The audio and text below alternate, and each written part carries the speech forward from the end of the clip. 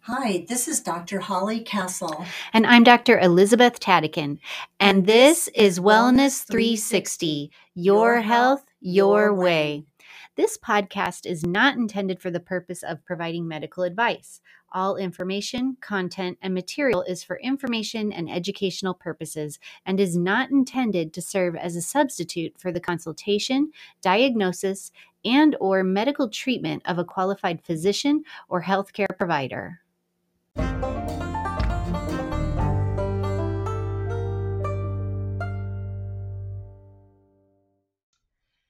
Hello, everyone. We are here again with episode 14. Myself and Dr. Castle. Hello. We are getting started here today with a very unique pathology that is, it's unique, yet it's not. It's very common. And so, go ahead.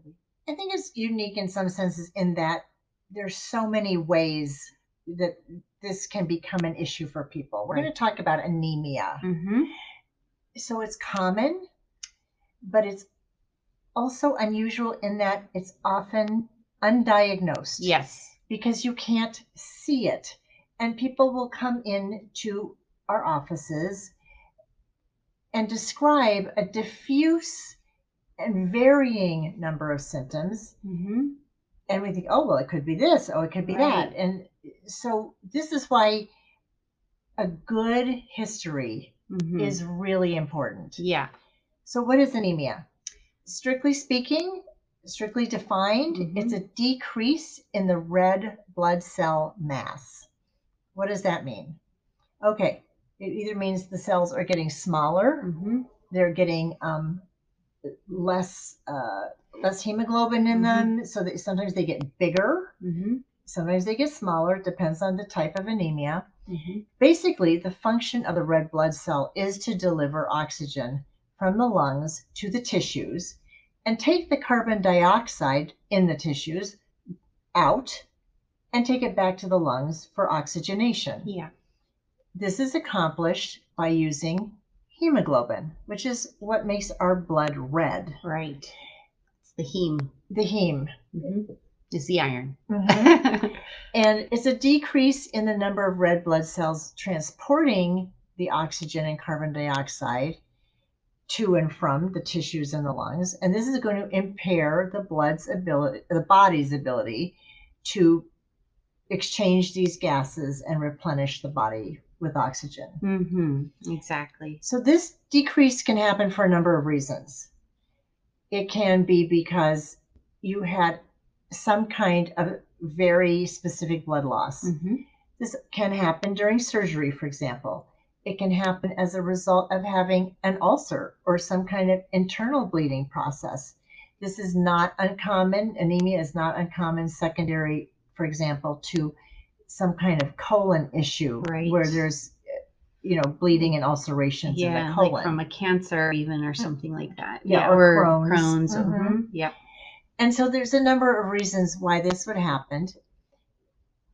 It's a sign that we need to investigate and look for the underlying cause.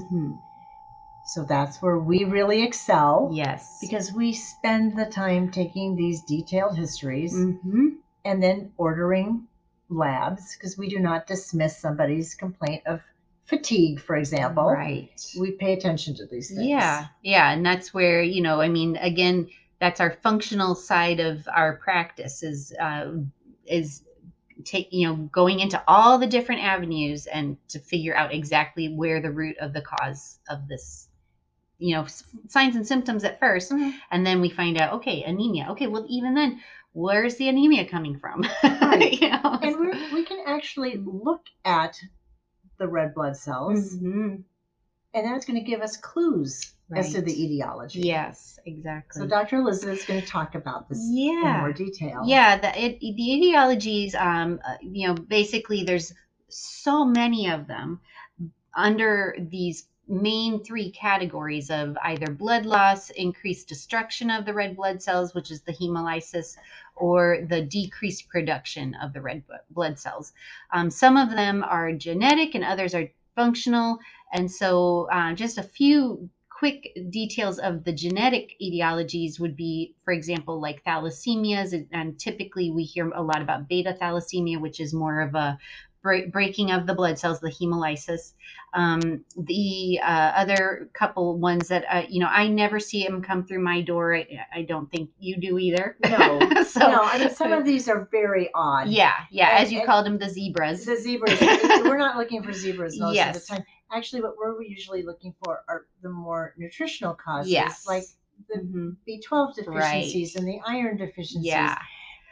rather than a strange, rare, and peculiar Yeah, like hereditary issue. exactly. Yeah. And so a couple of other just hereditary ones would be like Fanconi anemia or the Rh null disease. So anyway, they're not the thalassemia we might see actually, but the others are very rare and not seen too often. So some of the nutritional etiologies, like you just said, that Dr. Holly just said, was yeah, flat out iron deficiency. So that's definitely a big one.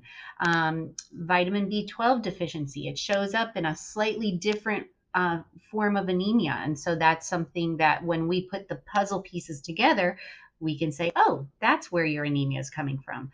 Folate deficiency. And though the B12 and the folate deficiency are very interesting because one can actually it can actually hide the other one. So Yes. that's very interesting. And again, that's where our detective work comes in. So, Yeah. figuring that out, like, Mhm. oh, you look, actually everything looks fine, but oh no, the folate was hiding the B12 or something like, I'm not recalling the difference between the two, but anyway, that's what I look for. But those two vitamins work in harmony. Yes.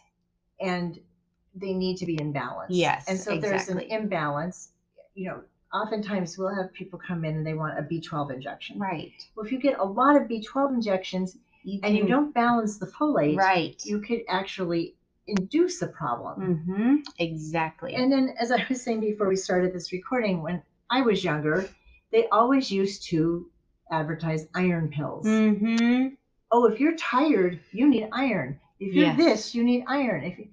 Yeah. So a lot of people don't necessarily need iron just because they're anemic, although oftentimes that may be the case, but you need to measure that Right. and figure out exactly how to dose it so that you don't overdo it. Right, exactly. Yeah, and that's the thing. A lot of times those with the iron pills of the past, and even today, the conventional iron pills are not the ideal iron supplement. We definitely have better ones that, that we can provide. Right, because iron supplementation is often rather irritating Yes, to people's digestive tract. Exactly. Yeah, and we'll get there. We will get there. Another but thing to look at is the overall health of the yes, individual, their kidney function, their liver function. Yeah. Do they have another related disorder that might, because the health of the kidneys is intimately related to the health of the blood. Right. Absolutely. Yeah, it's a filter. So yeah, we need to definitely pay attention to how that filtration system is working. Is there a slowdown in that area? What could be causing that? Again, we go deeper into that. One of the biggest things though that I find when I have kids, especially who might have a little bit of anemic factors, or sorry, signs and symptoms. Would be just general malnutrition. And you'd think, oh, you got a nice setup here, like a family, they should not, a child should not be malnourished. But when you think about our sad diet, kids are malnourished. Yeah, it's terrible. They could be eating all the burgers they want, from McDonald's, and yes, they're malnourished. And I think the fact that modern food needs to be supplemented is a sad commentary on the quality of our food. Right. Absolutely. Absolutely. That's for sure.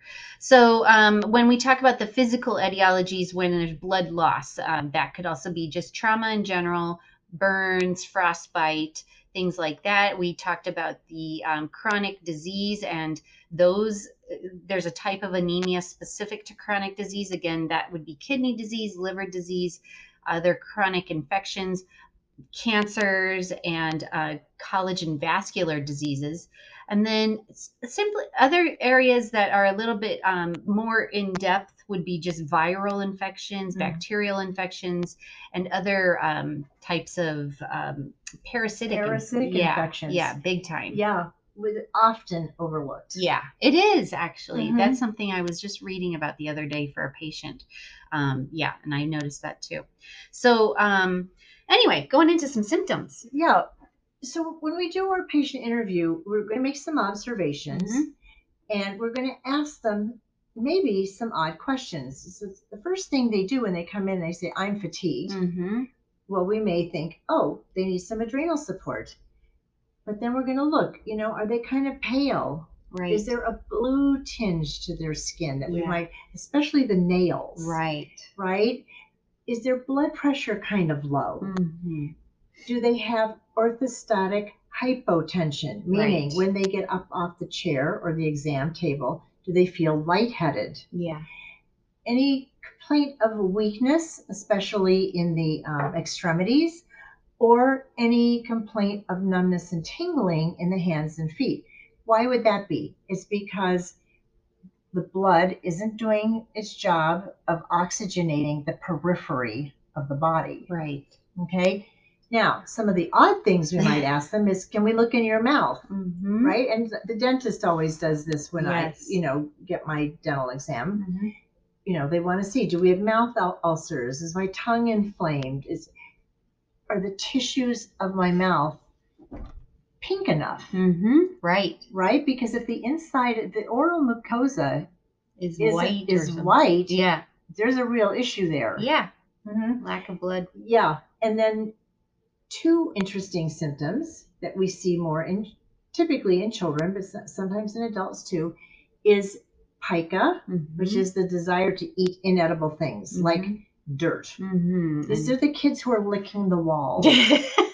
Seriously. Yeah, or you're putting the chalk in their mouth. Yeah. Yes, exactly. And then the desire to eat or chew ice. Yes. And this is like chronic, like every time they have a drink of something, it's chock full of ice and they're always chewing on it. Yeah. So terrible those are for the teeth. Yeah, so that's going to be part of it. We're also going to ask them, do you have headaches? Do you have any heart symptoms? Yeah, palpitations. Yeah, we'll take their pulse to see if they have a rapid pulse. And then after all of this, we're going to order blood work. So the most telling part of the blood work is a CBC with differential. Right. The complete blood count. Exactly. Yeah. And that's going to tell us, what do the cells look like? Right. Are they big? Are they little? Are they pale? Right. We're going to know this because there are many different categories, right, exactly, of how to evaluate the blood. Right, including even when we just to head back to the potential with a parasitic infection, something that comes back in our CBC is the eosinophils, and when that comes back raised, I mean, it's a very clear potential indication. Like, so I clearly potential, but but it's a very high potential of parasitic infection. Yes. I mean, of course, it can be an allergy too. But anyway, I just want to throw that in. But yeah, when we say clear potential, Yeah. what we mean is something you need to pay attention to. But there's a variety of things it could relate to. So we need to discern what is it relating to. Yeah. The other things we're going to look at, if we feel we need more information, is CRP, the iron level of iron and ferritin, and the total iron binding count, which is often a ratio with iron. And then we're going to look at B12 and folate. A lot of folks don't realize how important B vitamins are to the health of our blood. Absolutely. Oh my gosh. They're like in everything. Yes. Yeah, they really are. Yeah. So there's a lot of ways that we can treat this. It depends on the severity of the complaint.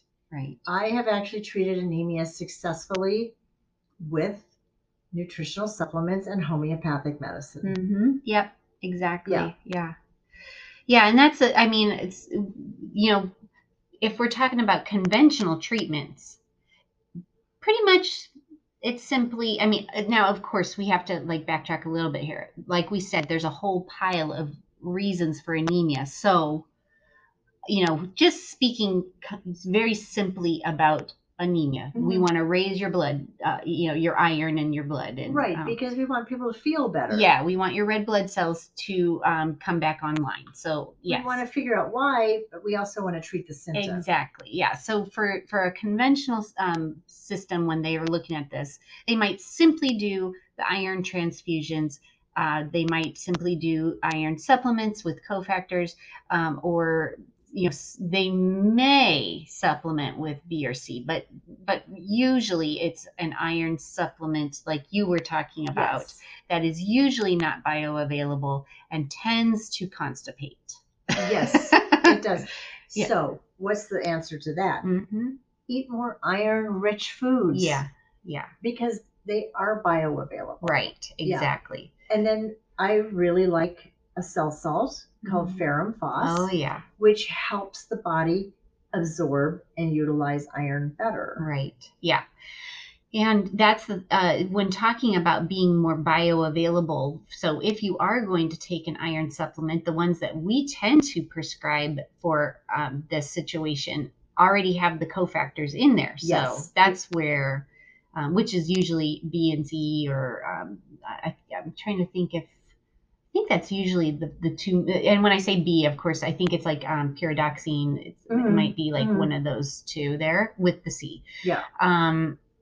But the vitamin C is a huge factor. So to make that iron actually bioavailable, which a lot of people don't realize, right? Yeah. So you're going to want to eat, guess what? Your leafy greens. Yes. They are so high in iron.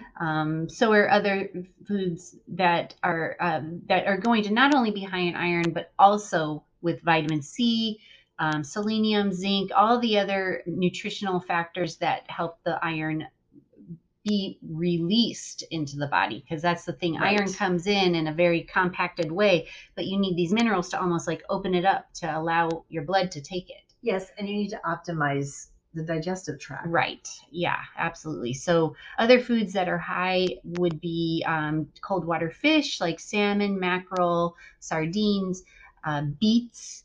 Which I love. Yes, me too. Bee pollen, apricots, blackberries, currants. Molasses. Oh, yes, molasses. So delicious. Currants, yeah. And then also back in the day when we ate more of the animal, people ate liver. Oh, yeah, absolutely. And so we saw much less iron deficiency. Yep. Than we do now. And unfortunately, most of the time when you tell somebody it'd be good to eat liver, they look at you like you have three heads.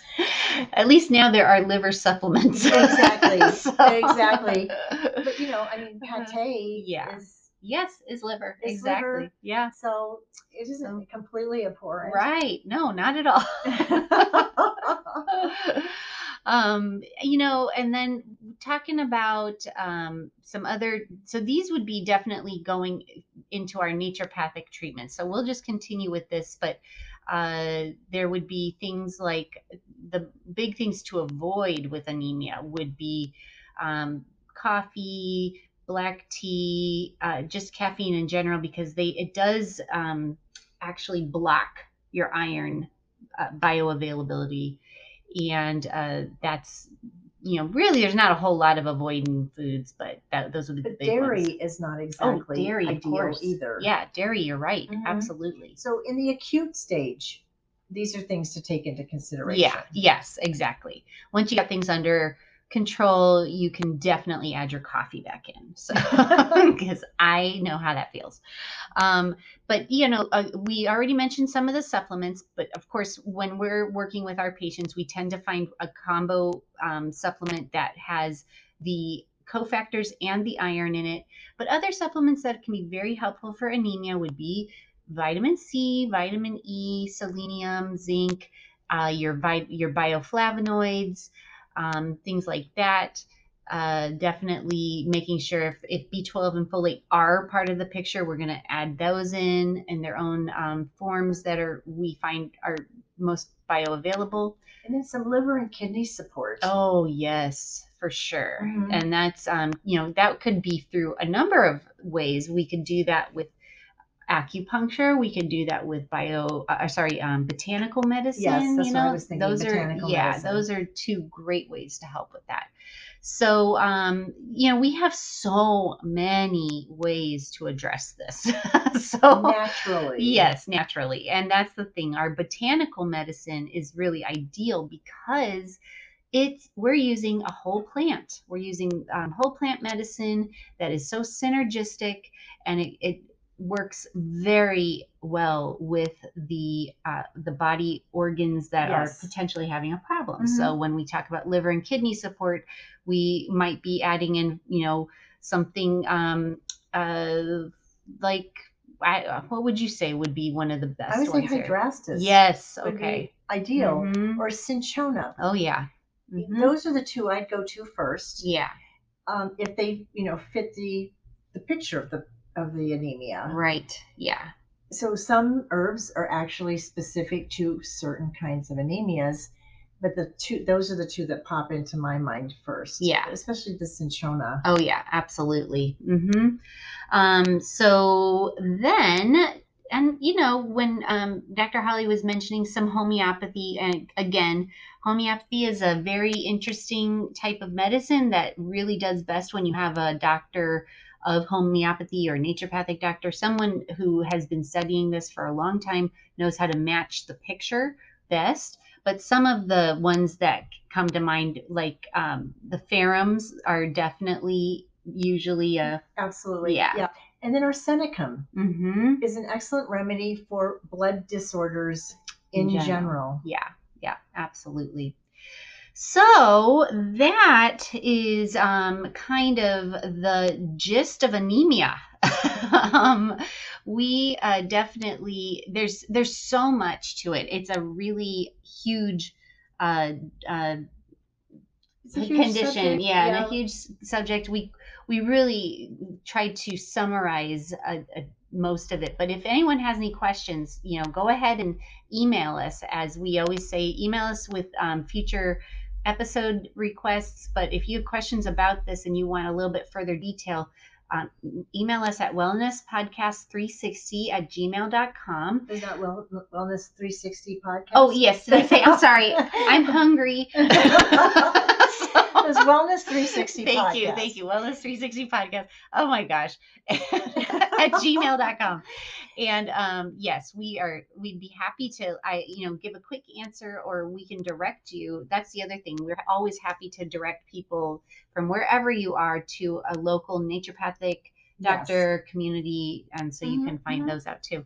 So next episode, we are definitely going to lead into more of what anemia can cause, which is fatigue. And so when we talk about fatigue, it's another humongous subject. We may have to do this in multiple parts. Yes, exactly. So yeah, but definitely it's a one we get pretty much every single patient. Yes. Yeah, it's a big reason why people start coming to see us in the first place. So anyway, we are so excited. Thank you again for joining us, and we will see you at our speak with you at the next episode.